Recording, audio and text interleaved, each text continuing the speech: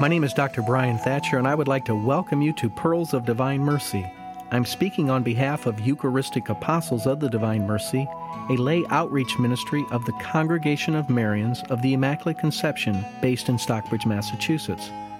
Our mission is to form Divine Mercy prayer groups or cenacles where people learn the faith and then build up the local church through spiritual and corporal works of mercy, and to promote the real presence of Jesus in the Eucharist and recitation of the Divine Mercy Chaplet during Eucharistic adoration for the intentions of the sick and dying. Our website is at www.thedivinemercy.org, thedivinemercy.org. For information on the ministry, please call us toll-free at 877-380-0727. All callers will receive a free prayer card with the Divine Mercy Chaplet on the back. Quotations of St. Faustina are taken from her diary, Divine Mercy in My Soul, copyright 2001, Marians of the Immaculate Conception. Today's topic for discussion will be on hearing God's voice and doing God's will. Looking at the Old Testament, we know that a fundamental thing in the life of Moses was to hear the voice of God. God spoke to Moses, mouth to mouth, clearly, and not in dark speech, from Numbers 12:6. Saint Faustina, the great apostle of Divine Mercy, wanted only to do God's will. She wrote in her spiritual diary that, "Your holy will is the life of my soul."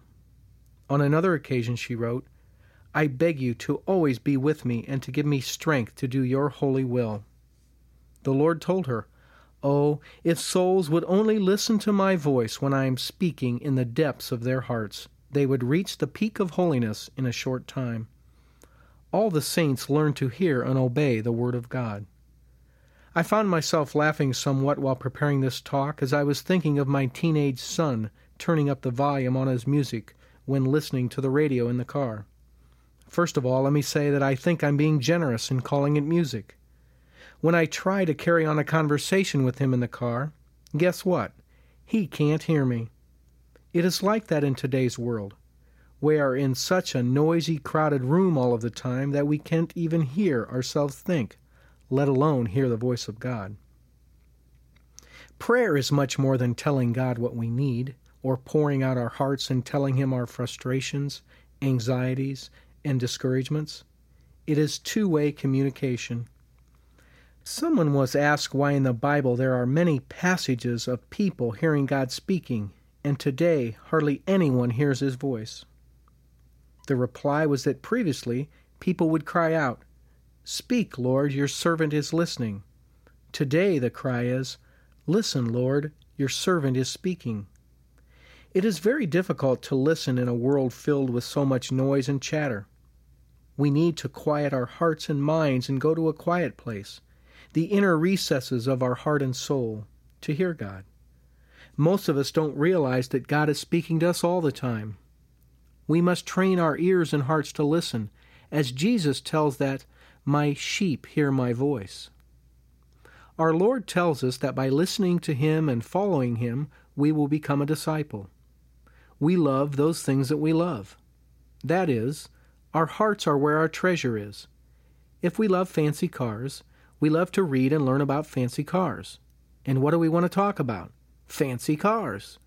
The person who loves Jesus wants to learn about Jesus, hear Jesus, and talk to others about Jesus.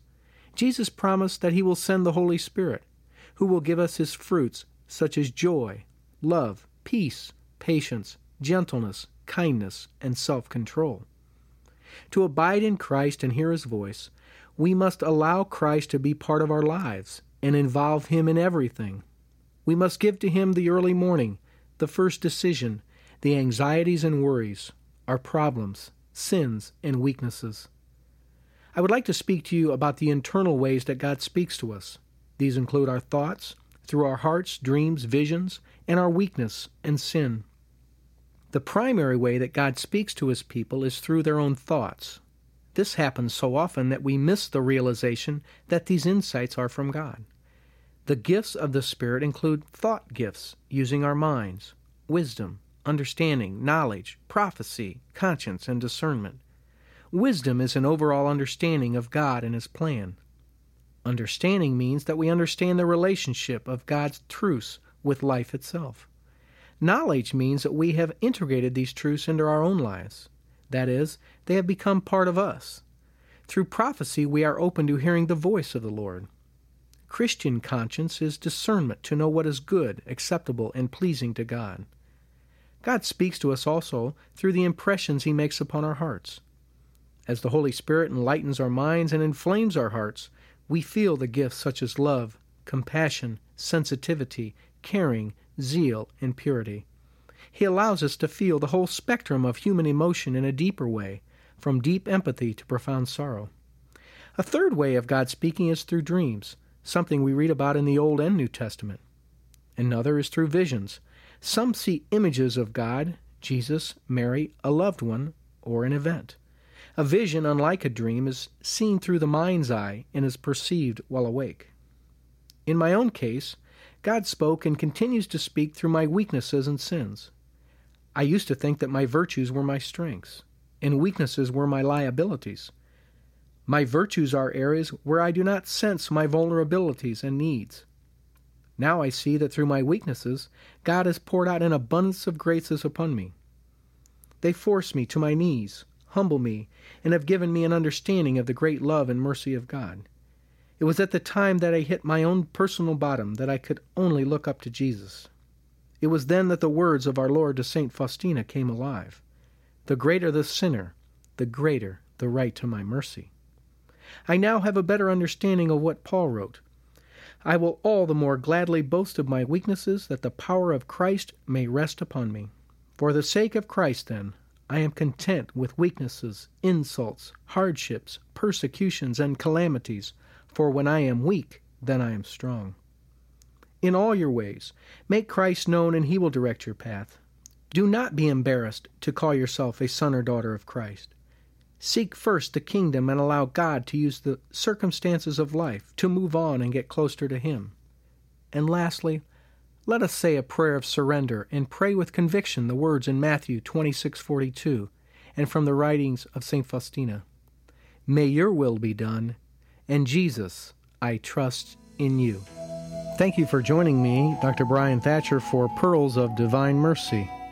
If you would like to know more about our efforts to form Divine Mercy prayer groups or cenacles, and to promote recitation of the Divine Mercy Chaplet during Eucharistic adoration for the sick and the dying, please call our ministry toll-free at 1-877-380-0727 or look at our website at www.thedivinemercy.org, thedivinemercy.org. All callers will receive a free prayer card with the Divine Mercy Chaplet printed on the back.